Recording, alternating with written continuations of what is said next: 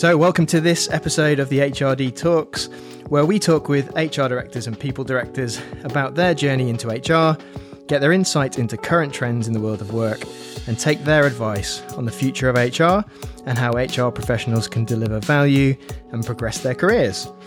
Today, I'm really excited to welcome Vicky Walker, who's the Group Director of People at Westfield Health. Welcome, Vicky. Good afternoon, Nick. How are you doing? I'm good, thank you. Good. So we're going to kick off with a bit about Westfield, if that's okay, and obviously you, but we'll kind of look at your career journey as we go through the podcast. But tell us a bit about Westfield. Yeah, so Westfield Health is over 100 years old organisation. We're based, our head office is in Sheffield. So we have it's a business of two halves, really. So one half is health insurance, so around people that can put in a claim for their glasses, going to the dentist, that's provided by their corporate organisation. And then the other half is around wellbeing in corporate organisations for, we call them active spaces, but corporate gyms, where people can, attend classes during their work lunches. So we operate sort of two sides of our business, the insurance and then focus on wellbeing, seminars, health calendars and things like that. Brilliant. Very positive stuff. I like it. Yeah, it is. It's a very positive place to be. Brilliant. Yeah. And in terms of the scale of the organisation, how many people, what kind of size of business is it? Yeah, so got over 500 colleagues, and say it's been going over 100 years as well. And a big part of Westfield Health is we're a not-for-profit. We don't have shareholders, but what we do, give 1% of our turnover to charities. So we call that our Westfield One, and that's under my umbrella as well, which is really exciting. So as well as it being positive around wellbeing, it is also positive around the difference that we make to the local communities that we live in and we serve, which is great. It's really Brilliant. Positive. Yeah, really good. And then in terms of the people team, you had that up. What kind of size of team do you have? Yeah, so I head up the people team. I've got 14 in the UK. So I look after everything from all of the employee life cycle, as well as we say, all of our charitable give back side as well. Also culture development and engagement. We've also got a head of people in the UK and then a head of people in Europe who looks after our European colleagues under my umbrella. So the team over there is a team of 5. Brilliant. A smaller team. Brilliant. And you've been at Westfield a little while? Yeah. Worked your way up, as it were? Yeah, it feels like it. So, yeah, I've been at Westfield coming up for 7 years next year. Left a really long career in Tesco's prior to that. So, done over 20-something years. I don't like to talk about it.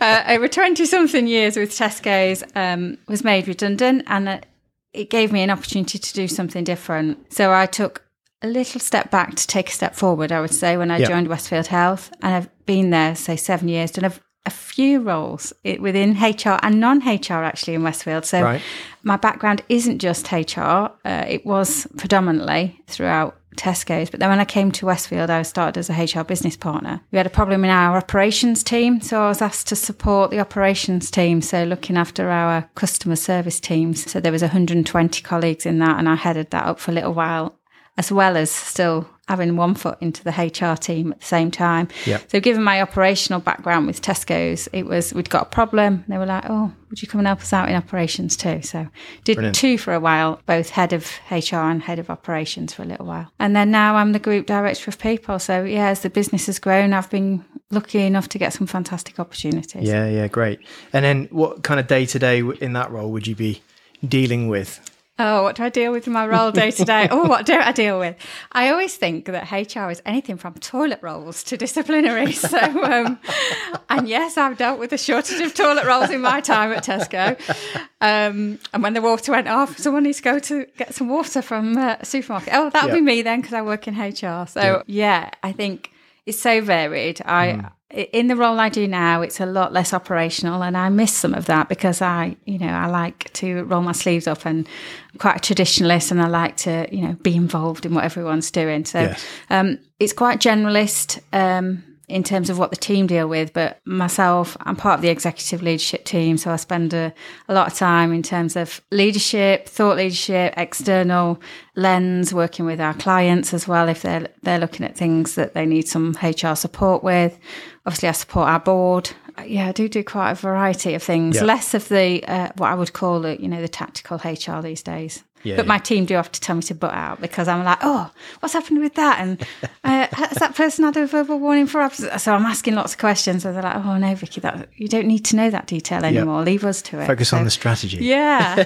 Strategy can be a bit boring sometimes. No, I get that. Yeah, I get that. And it sounds like it's going well. So I saw a reference to an award. So UK Employer of the Year 2022. Yeah. So tell us about that. So Westfield has got a very special source. It's an amazing company with some great heritage, and the way it looks after people is incredible. And we've utilised the Investors in People.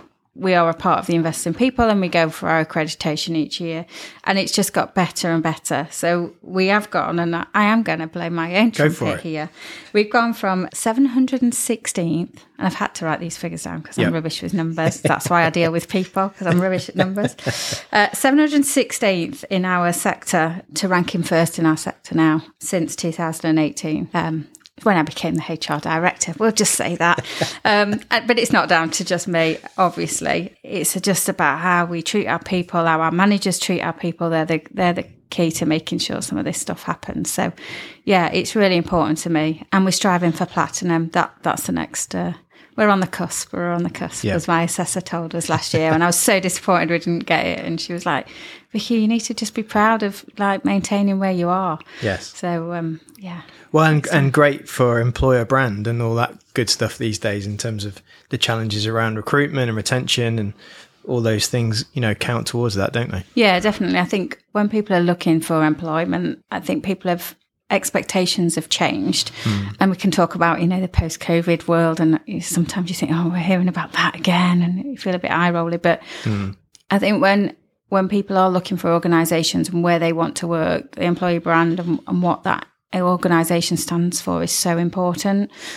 And definitely where people aren't always necessarily coming together in an office, I think that sense of belonging, being in an organisation where you feel like you belong and they've got similar values to you, it makes you an employer of choice. Yeah. And that's what I want our organisation to be. And any organisation I work in is an employer of choice, because why work for you when they could work for someone else? What is it that makes you stand out differently? Yeah. I think too often when you're recruiting, people think it's about the interviewer and not the interviewee. And actually the interviewee are making their own choices around, they're interviewing you at the same time. I think don't be naive to think it's all about you having the, the opportunity to pick who you want. Well, they're picking which organisation they want to work into. Yeah, absolutely. That makes a lot of sense.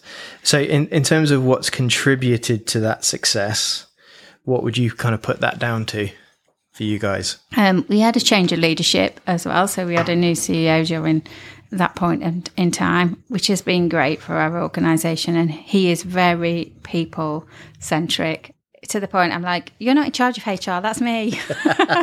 So we have a laugh about it. But he is very, he's very people-focused and making sure people feel more than just a number, and they feel heard, seen and recognised too.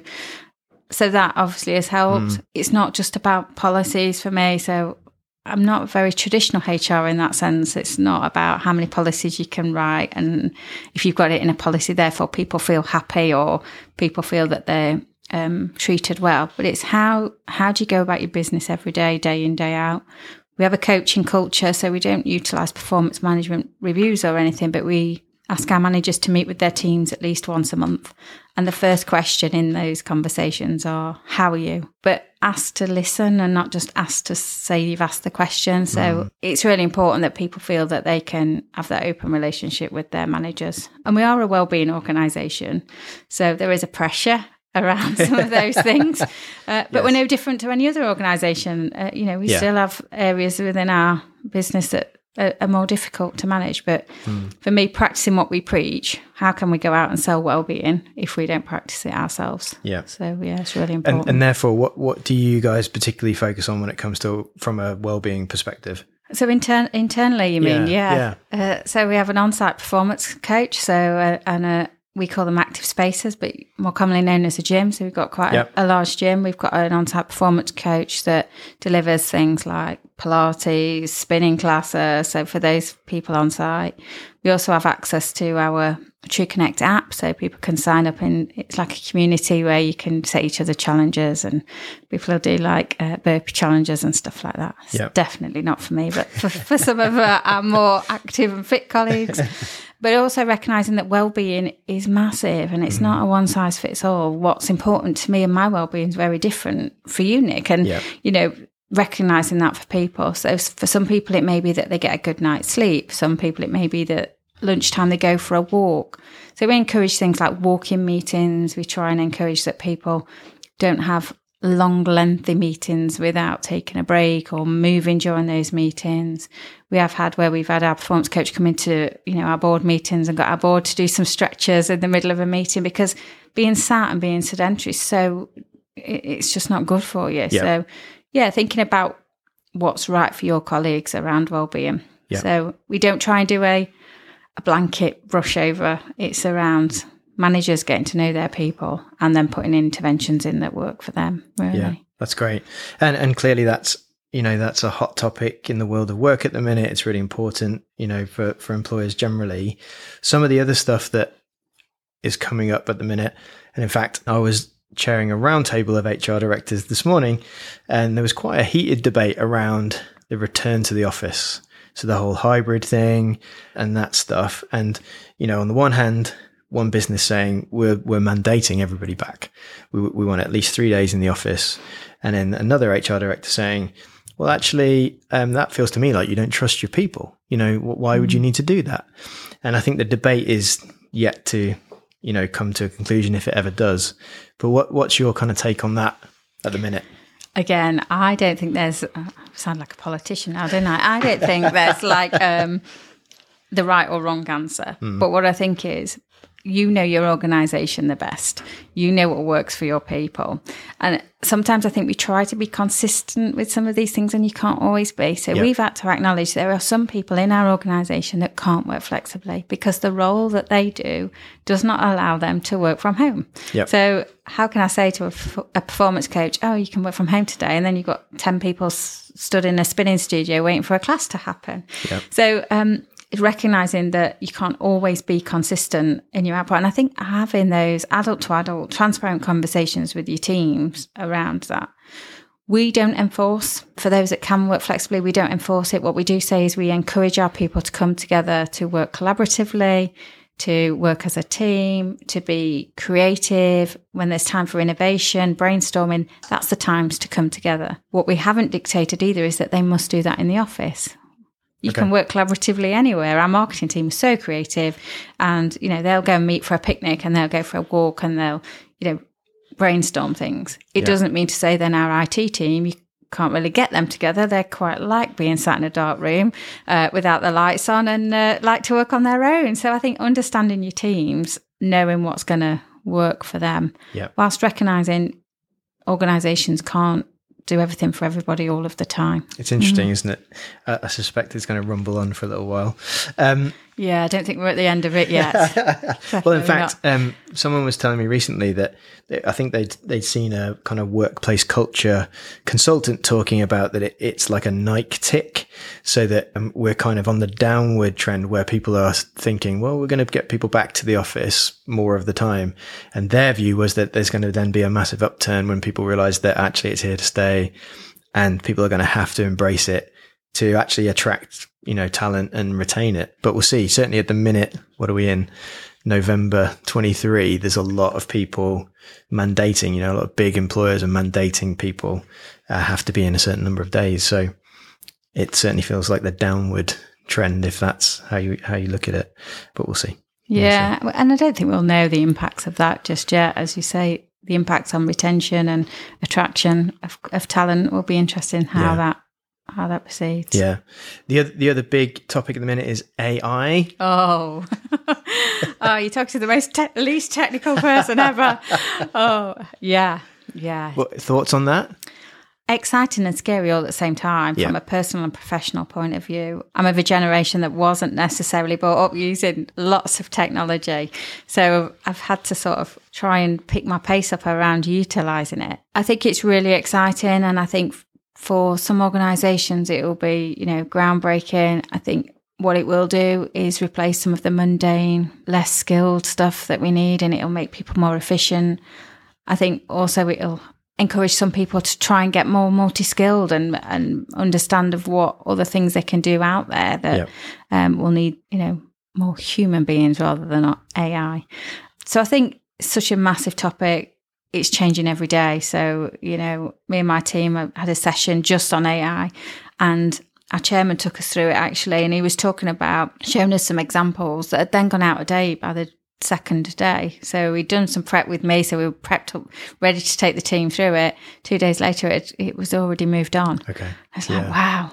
Yeah. What it does help us, being an international business, is some of the, the translation and that has really helped to be able to communicate the same message, but for different cultures and different languages. So that has really helped in that way. Yeah, that's interesting. And I've heard a bit more about it recently. There's obviously the conspiracy theories about the world will be taken over by robots and whatever else, but actually people starting to talk more positively about the benefits, translation being one of the ones that I'd heard, but also people just perceiving it more as automation. So how do we automate these things and do them more efficiently, rather than, we're really scared of this because it will take a job away or whatever it might be. Yeah. And harnessing that in a good way, it seems like a bit of a no-brainer really. But I think it will impact HR for sure. And there's some whizzy stuff, out there, which I don't understand either. But I think will be great in a lot of ways, I suspect. The other thing that we're in the thick of and people are still talking a lot about is cost of living crisis and wage pressure, inflation, all that kind of stuff. Is that kind of hit your agenda? Yeah, definitely. I think it's really hard, isn't it? Because organisations aren't immune to that as well, not just from a wage increase, but as a business. When you think about just to operate a business, your own electricity bills as organisations are going up, as well as your colleagues' bills and things. So yeah, it's definitely hit us. We've definitely put more interventions in place around financial well-being, financial support, being able to talk about finance. It's still a taboo subject, just as mental health was and still is to some degree, but finance is the same. How do you encourage your people to talk about it? It is quite a taboo subject and very personal and very emotional as well for some people. So yeah, we've tried to open up channels of conversation around it with our colleagues. We've talked about how we can help, whether that's putting on a budgeting webinar, whether it's putting on pensions, understanding, because there's so much elements to the cost of living, isn't there, in terms of how we can help. Again, I don't think there's an answer. Yeah, it's not an easy one. No. It's not an easy one. Great. Okay. Well, here's one for you that I'm sure will be easy. Advice to HR professionals who might be starting out in a career. Don't do it. Am I allowed to say that? Say that. Not allowed to say that. I've had a few guests try that one, but not allowed to say it. I think if you're starting out and you're very in your first, looking for your first opportunity, be open to suggestions and think about, actually, sometimes you may, if you're changing careers as well, because I've got a lot of people saying, I want to get into HR. And I'm like, sometimes you may have to take a step back to take a step forward. So being realistic with where you're going to start and what that starting point would be within the career. Ask loads of questions, be a sponge. Soak as much information and as much experience from other people as you can. I think HR is a career that is built on experience a lot of the time. Yeah. And you can do so much theory and so much listening and reading, but sometimes you just have to roll your sleeves up and get stuck in. And sometimes that can be the daunting bit. And I think not to be frightened. Most situations, there's a way out. If you feel like you mess up in HR, there's usually a way out. And I do say don't overcomplicate HR. So often we're described as, HR policy said no, or feel like, we're not the fun police. I have that all the time. I'm not the fun police. That's not my job. Yep. But what I am about is about talking to people. So don't overcomplicate it. Have adult-to-adult conversations and be really open to feedback and to listen as well, is what I would say. Yeah, I like that. And I like the keeping it simple piece. Yeah, we tend to. It's really powerful, isn't it? Yeah, we do tend to overcomplicate things generally in life, but I think definitely in HR, and people can get themselves tied up in knots around the policy says this, the process says that. I'm like, okay, tell me what it is you want to do, and I can help you with how we get there. Yep. I think, just breaking it down. Yeah, I like that a lot. Great. And then what about at the other end of the kind of career progression thing, what about the people who are like looking for that next role, maybe the top job? What advice would you give to those guys who've maybe been in HR for a little while but want to head a function, for example? Yeah, I think that part of the job is sometimes harder in terms of the career progression. I think sometimes it's about opportunities. And I always say, don't say no to anything. So I was asked to support our operational teams a few years ago, as well as doing HR, because we'd got a vacancy at the time. So I was back to, looking after people answering call centre and as well as looking after HR. And I didn't say no, because I think if you understand the business that you work in, HR, you can make HR simple, as we said before. If you're trying to implement HR in an organisation, you haven't got a clue what the day-to-day running of it is, it can be really, really difficult. So make sure, if you have the opportunity, to spend some time in your operational teams, getting to know your organisation, come out of your HR office or wherever you've got your HR blinkers on and get to know the business for real and what it's really about. And then, as I say, don't say no to things. Keep yourself learning, so continually developing, thinking about how you expand your knowledge. Chuck yourself in the deep end sometimes. You might be frightened of whether you're going to sink or swim, but actually putting yourself in those situations, you'll learn so much about yourself and about yourself as a professional and what you can do. Yep. So I think, just be open to so many opportunities in that way. Yep. And network. I mean, I hate the word networking. Like, who wants to go around standing, talking to people you've never met and what should we talk about the weather? So when networking from a different point of view, try utilising the situations that are more natural to just talk to people. If you go to a networking event, everyone's going to feel the same as you. Nobody really knows what to talk about or what to say. So try different ways of doing that and get yourself, there's loads of like webinars and podcasts, get yourself listening on those sort of things too. And in terms of networking, I guess I always think of it as like building relationships with people who are useful to you is the way I look at it. How have you found that useful to you? Yeah, I think it's finding people that you can connect with as well. So just because you're a HR professional, you're still a person. So you've still got to like the people or persons that you're connecting with. Yeah. And ideally. Ideally. So don't just network for network's sake. Make sure there's some form of connection there.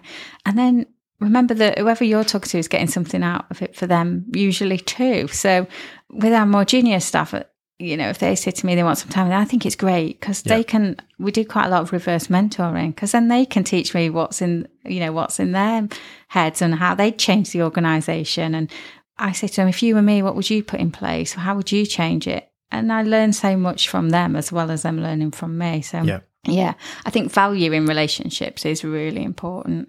I do find networking the hardest bit of my job. But again, I think maybe sometimes we put ourselves pressure on to say, you go to these networking events. Well, actually, often you'll network without even knowing that you're networking. Yes.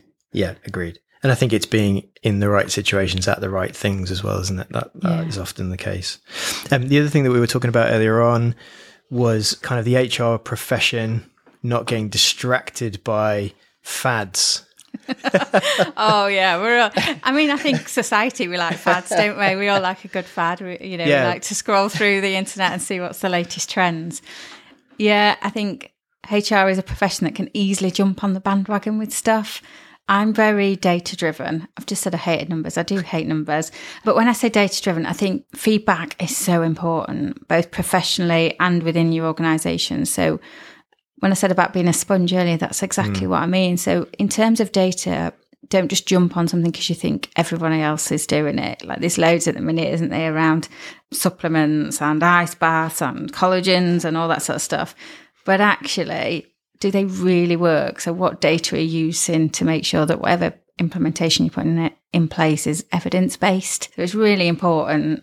It's the same with well-being, and that can be overcomplicated. People can throw things around and in organisations, but actually, if you don't know what your people want, how do you know it's going to work? And what a waste of money if you put something in because you think it's on trend or that's what people are expecting. Again, don't overcomplicate things. Yeah, no, I like that. The other thing that we have on the podcast is something called the supplier shout out. Yeah.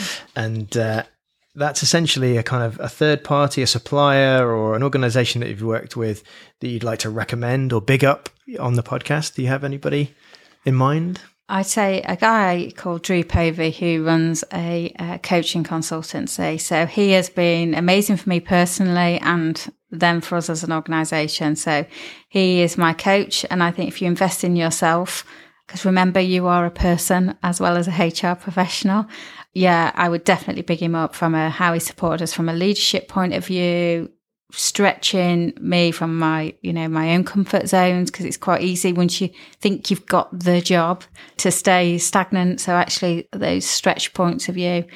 So yeah, definitely big up Drew Povey's coaching. Brilliant. Well, we'll tag him in the blurb for the podcast as well, so that his details are there. So that's great. And we're kind of nearing the end of our time together. Were there any kind of final thoughts that you had on anything that we've talked about or anything else?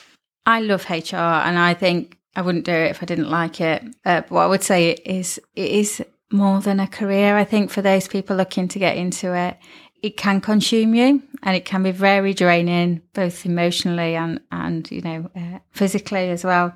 So what I would say is, as a HR to HR, be kind to yourself.